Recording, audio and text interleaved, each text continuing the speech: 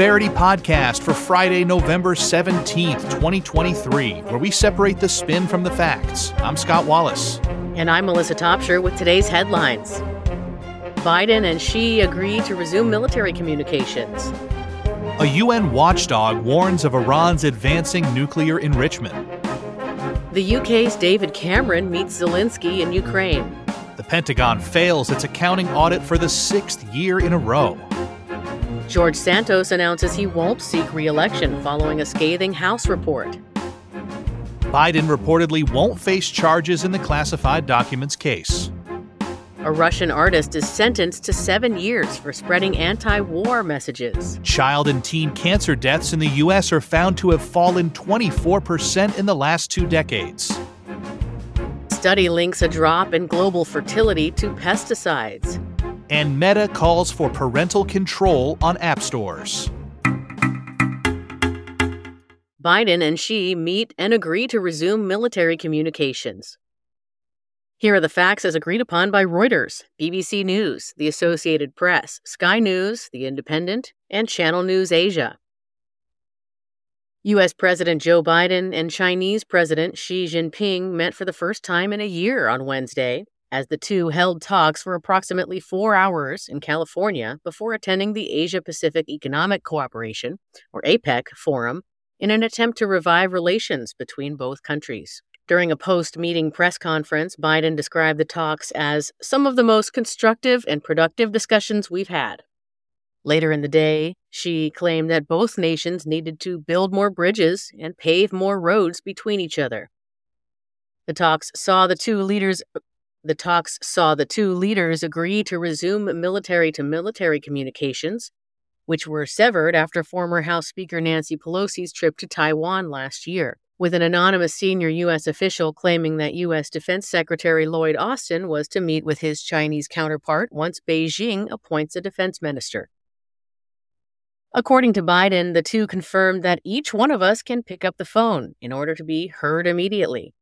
The two further agreed to increase crackdowns on fentanyl production, as well as to engage in further discussions concerning the risks of artificial intelligence.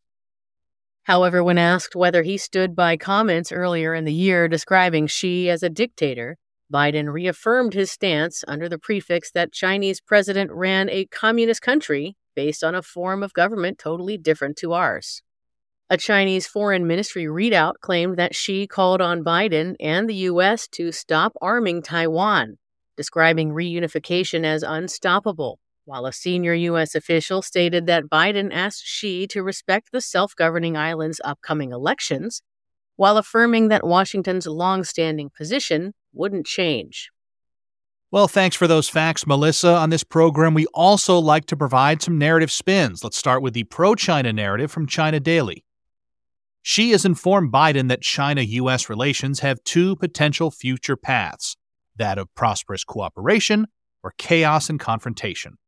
Agreements from Wednesday's summit advocating a reopening of various communication channels have hopefully thawed tensions, with Xi and Beijing adamant that the two powers cannot turn their backs on each other. Here's the pro-establishment narrative from NPR Online News. While certainly a step in the right direction for U.S.-China bilateral relations, Biden rightly remained tough on certain issues, reaffirming his description of Xi as a dictator and ensuring a crackdown on China's role in fentanyl production. With the world watching, the U.S. made great strides in mending ties with China. However, only time will tell if Beijing's welcome shift in tone translates into continued action. We also have a cynical narrative on this story from Politico. Actions speak louder than words, and the reality remains that both China and the U.S. continue to expand their nuclear stockpile, a topic of little discussion during the much-anticipated summit between the two leaders. Analysts fear the potential of a tit-for-tat nuclear war between the two, and this overarching worry will only continue to loom over any U.S.-China summit until frank conversations are truly had. And we get the occasional nerd narrative from the Metaculus prediction community. This one says there's a 17% chance of a U.S.-China war before 2035. Did you hear the news about how, so this summit was taking place in San Francisco. Did you hear the news that they've cleared out all the homeless people from downtown San Francisco somehow for this summit? Oh, where did they put them temporarily? Great question. I don't know the answer. I don't think anyone does. Iran has further increased its enriched uranium stockpile. Here are the facts as agreed upon by Israel National News, the New Arab, Iran International, the Associated Press, Al Jazeera, and Reuters. Iran has enough uranium, enriched up to 60%, and thus almost weapons grade, to build 3 nuclear bombs, while still failing to cooperate with the International Atomic Energy Agency, or IAEA, in vital areas. Confidential reports from the UN nuclear watchdog revealed on Wednesday. Iran's stockpile of 60% purity uranium grew by 6.7 kilograms, or 14.8 pounds, to 128.3 kilograms, or 282.9 pounds. Since the last report on September 4th, the IAEA said in one of 2 reports distributed to member states. This equates to more than 3 times the amount of 42 kilograms, or 92.6 pounds, needed for a nuclear bomb if enrichment were to continue. In its quarterly report, the IAEA also estimates that Iran's total stockpile of enriched uranium has increased by 691 kilograms to 4,486 kilograms, or 9,891 pounds, from August. Under the 2015 nuclear deal, Iran was limited to enriching uranium to 3.67% purity and holding a uranium stockpile of 300 kilograms, or 661 pounds. The UN agency condemned Tehran's decision, announcing in September to strip several IAEA inspectors of their accreditations as extreme and unjustified, stressing that the move directly and seriously compromised the organization's work. A second IAEA report issued on Tuesday said that no progress was made in investigating uranium traces found at several undeclared sites in Iran. It also notes there had been no advances in reinstalling additional monitoring equipment that was removed last year on Tehran's instructions. Major world powers reached a deal with Iran in 2015 aimed at curbing Tehran's nuclear program in return for the lifting of international sanctions.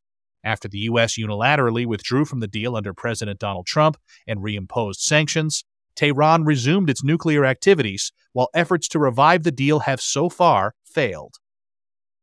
All right, those were the facts, and here are the narrative spins with the pro-Iran narrative from Press TV. While the allegedly autonomous IAEA condemns Iran's uranium enrichment to 60% purity, the West prefers to conceal the fact that Iran's move is a reaction to the breach of commitments by certain signatories to the 2015 nuclear deal.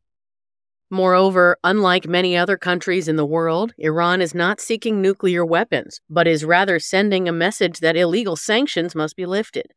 It's ludicrous for Washington to unilaterally terminate the nuclear deal and reimpose draconian sanctions while demanding strict compliance from Tehran. And the anti-Iran narrative comes from Politico. The new IAEA report yet again proves that Iran is closer than ever to building nuclear weapons.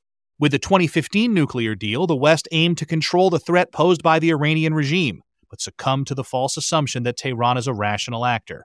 A nuclear weapon in the hand of the ruling mullahs, combined with Iran's increasingly advanced missile technology, could have apocalyptic consequences. The only way for the West to avert this scenario is to maximize military, economic, and diplomatic pressure on the regime in Tehran. And there's another nerd narrative from Metaculus saying there's a 50% chance that Iran will possess a nuclear weapon before 2030. The UK's David Cameron travels to meet Zelensky in Ukraine. Here are the facts as agreed upon by the Associated Press, Newsweek, and the Institute for the Study of War. Former British Prime Minister David Cameron, who this week returned to government in a new role as Foreign Secretary, traveled to Ukraine and met with Ukrainian President Volodymyr Zelensky on Thursday. It was his first overseas trip of the new job. Cameron said the UK would continue to provide moral and diplomatic support to Ukraine, but further reassured Zelensky that above all, the UK would continue providing the military support that you need, not just this year and next year, but however long it takes. Zelensky, meanwhile, thanked the UK for its continued support. The visit comes amid trying times for Ukraine. Earlier in this week, it was reported that Russia amassed 40,000 troops near the Donetsk city of Avdiivka and had surrounded the city from 3 directions. In the latest analysis from the Institute for the Study of War, a U.S. military-affiliated think tank that tracks battlefield progress in the war, it reported that Russia continues to make battlefield gains near Avdiivka. With Ukraine's earlier counteroffensive appearing to have died down, Russia also launched renewed offensive operations across the front lines. Analysis from the ISW earlier in the week reported that Russian forces are likely trying to regain the theater-level initiative in Ukraine by conducting several simultaneous offensive operations in eastern Ukraine. In its latest analysis, Russia is reported to have made gains in the Luhansk region, namely near Kupiansk. However, Russia's efforts in the Zaporizhzhia region were reportedly rebuffed, and it is Ukraine that may localize gains, according to the ISW. Its analysis also showed that heavy fighting continued in the outskirts of Bakhmut, where both Russia and Ukraine have traded territory in recent days. However, in the southern Kherson region, where fighting had earlier been bogged down by flooding caused by the collapse of the Nova Kakhovka Dam in June, Ukraine this week reported successes there. After gaining a foothold on the east bank of the Dnipro River, which not only cuts through Kherson but divides Russia and Ukraine's control of the region, Ukraine has continued to conduct larger-than-usual operations, according to ISW. Thanks for those facts, Melissa. We have a pro-establishment narrative directly from the UK government. Russia thinks it can wait this war out and that the West will eventually turn its attention elsewhere. This couldn't be further from the truth. The UK and its Western partners will continue to support Ukraine in fighting against Russian aggression for as long as the country needs. Here's the pro-Ukraine narrative from Ukrainska Pravda. Ukraine continues to appreciate the UK's vast support, particularly as the world's attention has shifted to the Middle East. It's a tragedy what's happening in that region, but Ukraine also needs to be focused on because of the catastrophic ongoing tragedy stemming from Russia's ruthless invasion. And the pro-Russia narrative from TASS. It's time for Ukraine to realize that it cannot defeat Russia militarily. The sooner they realize this, the sooner the conditions for a peaceful settlement will be created. Metaculus wants to throw their hats in the ring with another nerd narrative. This one saying there's a 1% chance that Ukraine will receive a security guarantee from another country before 2024.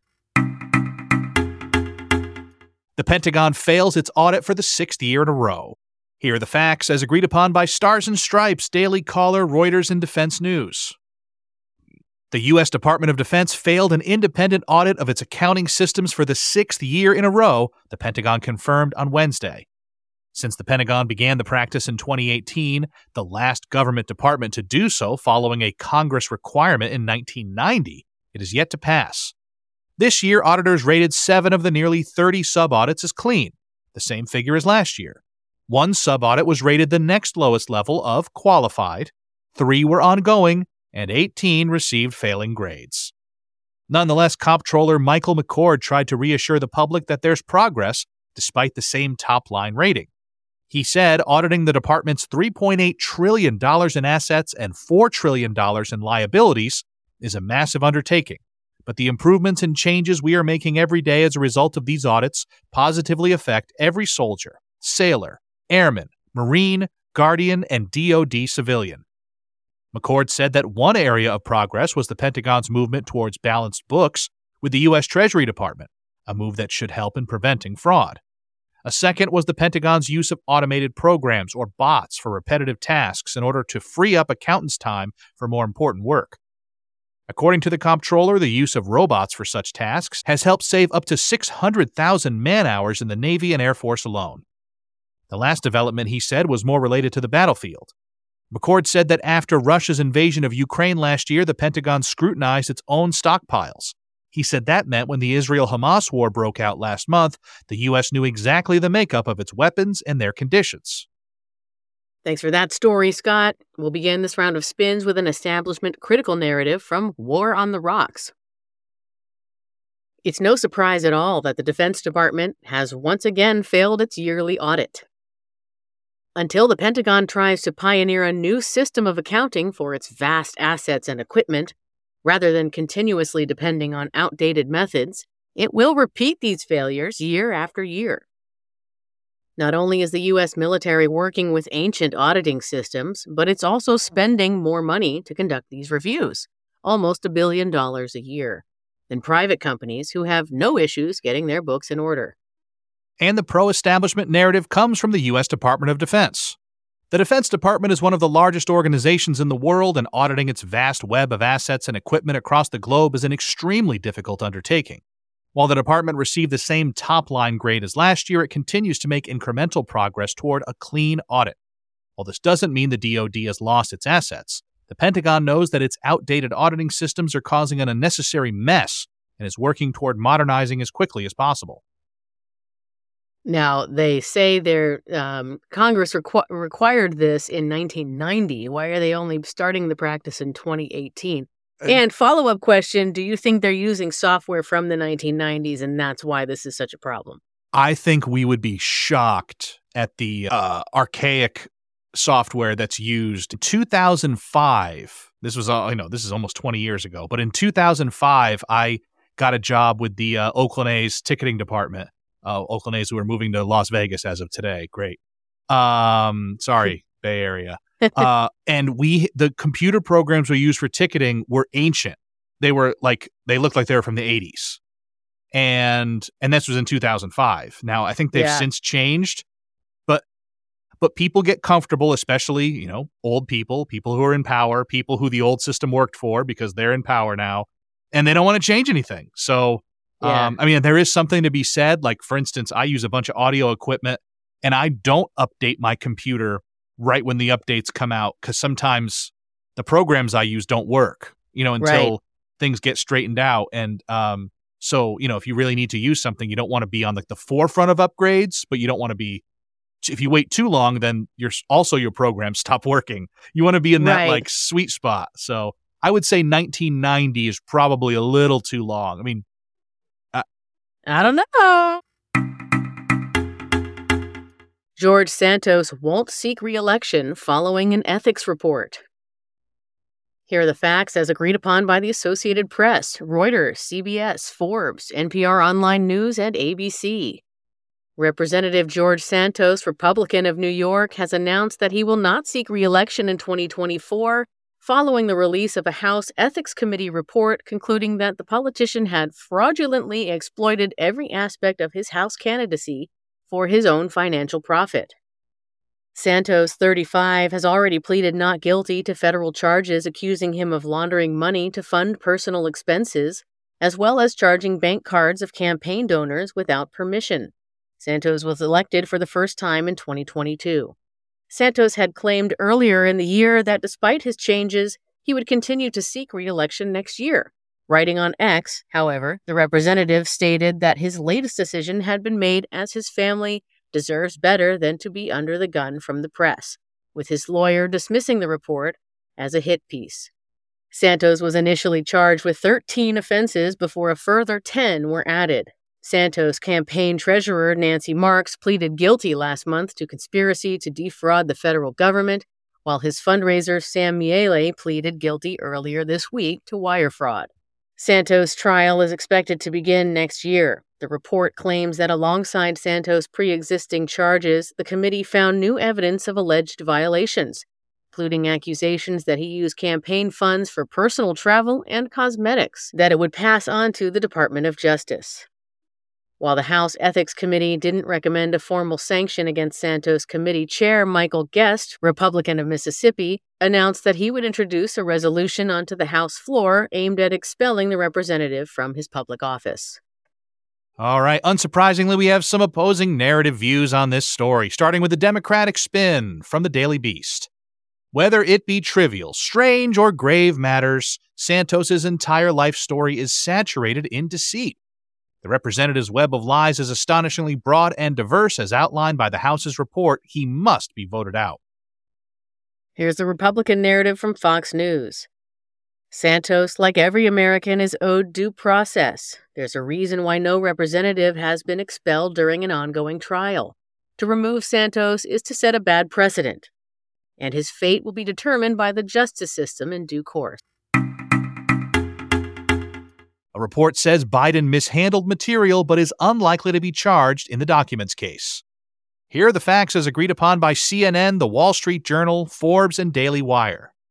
The Wall Street Journal reported Thursday that the federal prosecutor investigating President Joe Biden's handling of classified documents during his time as vice president is preparing a report that will be critical of how Biden and his aides handled the material, but the president is unlikely to face criminal charges. U.S. Department of Justice Special Counsel Robert Hur is expected to release his report on the investigation in the next couple months. Hur has reportedly interviewed more than 100 of Biden's personal and professional associates, including Secretary of State Antony Blinken and former White House Chief of Staff Ron Klain. Hur was appointed to oversee the investigation in January after the DOJ launched its investigation and found classified documents from the Obama administration in Biden's Penn Biden Center office, as well as his Delaware home. Biden's team found 10 records marked as classified in his Washington, D.C. office last year, while searches by Biden's lawyers and the FBI found more materials in his homes in Wilmington and Rehoboth Beach, Delaware. Hur's potential decision to not pursue charges would come at the same time former President Donald Trump is facing criminal charges in a similar case led by special counsel Jack Smith. Those were the facts. Here are the spins, starting with a Democratic narrative from ABC News. If Biden doesn't face charges, it's because he's complied with the DOJ's investigation every step of the way and promptly reported any materials he may have possessed with full transparency and good intention. Meanwhile, Trump failed to turn over requested documents and has been combative since he left office. These two cases are not the same. And the pro-Trump narrative from Fox News. There was no way Biden's own DOJ was ever going to thoroughly investigate him in a legitimate manner. Where there's smoke, there's fire, and that's why House Republicans are conducting an impeachment inquiry to get to the bottom of all of Biden's potential malfeasance and the interconnections. Here's the nerd narrative from Metaculus that says there's a 25% chance that Biden will be impeached by the U.S. House of Representatives. Rehoboth Beach is a nice place. It is nice. It's a good little getaway. Yeah, it is. Yeah, it is nice. Yeah, we went there during the pandemic and walked around. We don't have a beach house there, but but we used to just go to boardwalks and stuff and walk around when you weren't allowed to do anything. Yeah, and, this is summer vacation. Yeah, it's fun, right, kids? A Russian artist is sentenced to 7 years for anti-war messages. Here are the facts as agreed upon by the Moscow Times, Reuters, BBC News, NBC, and the Associated Press. Russian artist Alexandra Skochelenko was sentenced to 7 years in prison Thursday for swapping supermarket price tags with messages critical of the war on Ukraine. Skochelenko, 33, was found guilty of deliberately spreading false information about Russia's military and is banned from using the internet for the next 3 years in addition to the jail term. Soon after Russia launched its invasion of Ukraine, Skochelenko replaced grocery labels with statements that listed the number of casualties in the war and called Russia a fascist state. She has been detained since April 2022. Skochelenko's arrest came a month after Russia outlawed the distribution of false statements regarding its military and the war. Since she spent 19 months in a pre-trial detention center, her prison sentence will be reduced by more than 2 years, since each day in detention counts as 1.5 days of regular time served.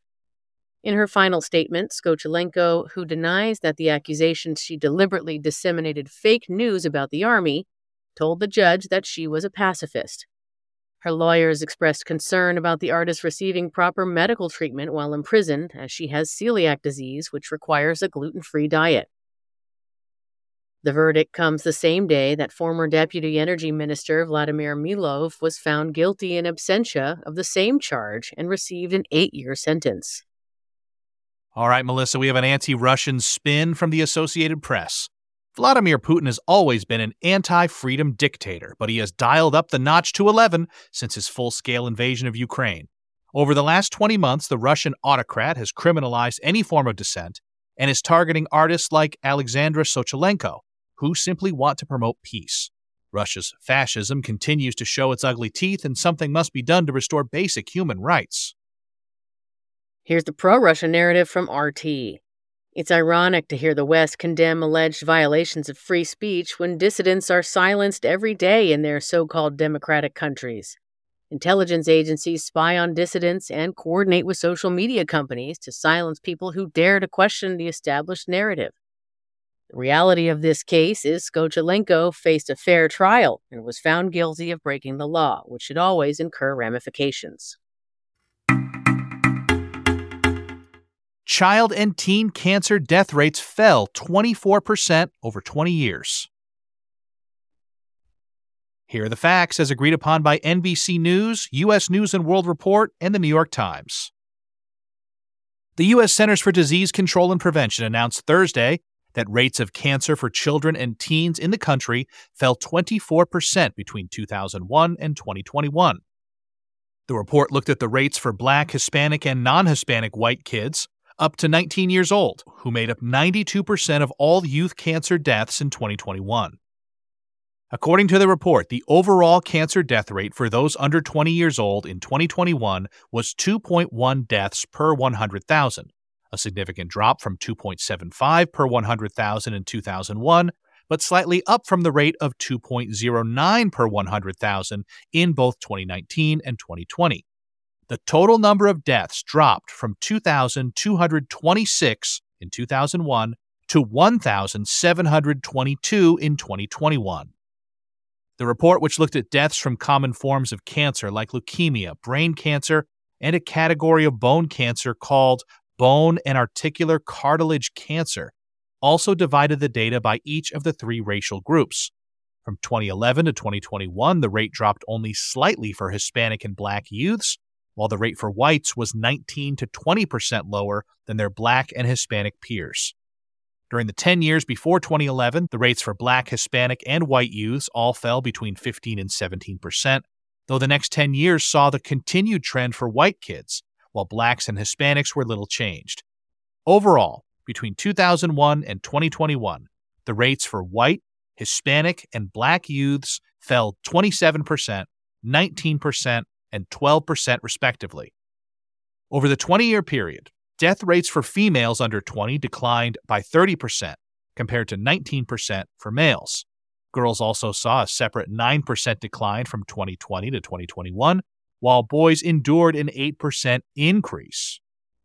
While death rates have dropped, the number of youth cancer diagnoses has climbed for more than a decade, with rates of childhood leukemia rising the most between 1998 and 2018. The American Cancer Society said leukemia remains the most prevalent at 1/3 of all pediatric cancer cases, though the death rate for brain cancer, the second most prevalent, was 23% higher in 2021 than for leukemia. Thank you, Scott. We'll start this round of spins with Narrative A from the New York Times. The rate at which children are beating cancer today is a tremendous success that should be celebrated. However, these numbers are usually in reference to 5-year survival rates, which for a child in particular is devastatingly short. The reason pediatric cancer is so unique is that it often originates in utero, meaning it can progress before a baby is even born. With only 4% of federal cancer research funding going towards pediatric cancer, the U.S. is far from reaching the 10, 20, or 40-year survival rates these children deserve.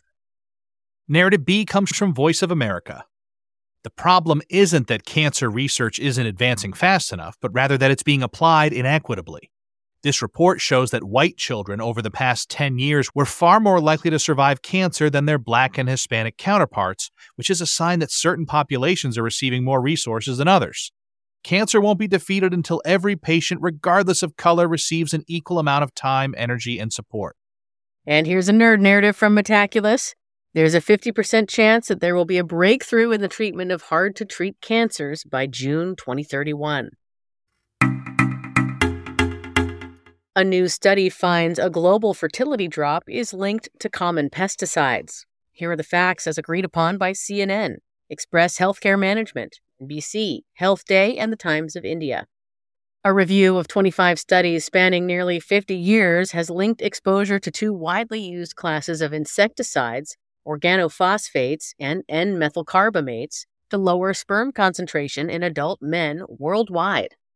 The study, published in the Journal of Environmental Health Perspectives on Wednesday, has found that men who worked in industries like construction and agriculture had significantly lower sperm concentration than their counterparts employed in other sectors. While organophosphates, the main component of nerve gas and herbicides, are extensively used in agriculture and lawn upkeep, and methylcarbamates control pests in fruit and vegetable crops. Though the researchers aren't sure how these pesticides are affecting sperm concentrations, quote, given the body of evidence, they suggest more research be conducted to ensure their exposure to men concerned about their fertility is reduced. Co-researcher Lauren Ellis has said it's crucial to approach the issue from a public health perspective, given the insecticide's ubiquity in the environment and documented reproductive hazards. The study comes after a recent study found that men between the ages of 18 and 22 who use mobile phones more than 20 times a day had a 30% higher risk of having low sperm concentration and a 21% higher risk for a low overall sperm count. Well, thanks for those troubling facts, Melissa. Narrative A comes from the conversation.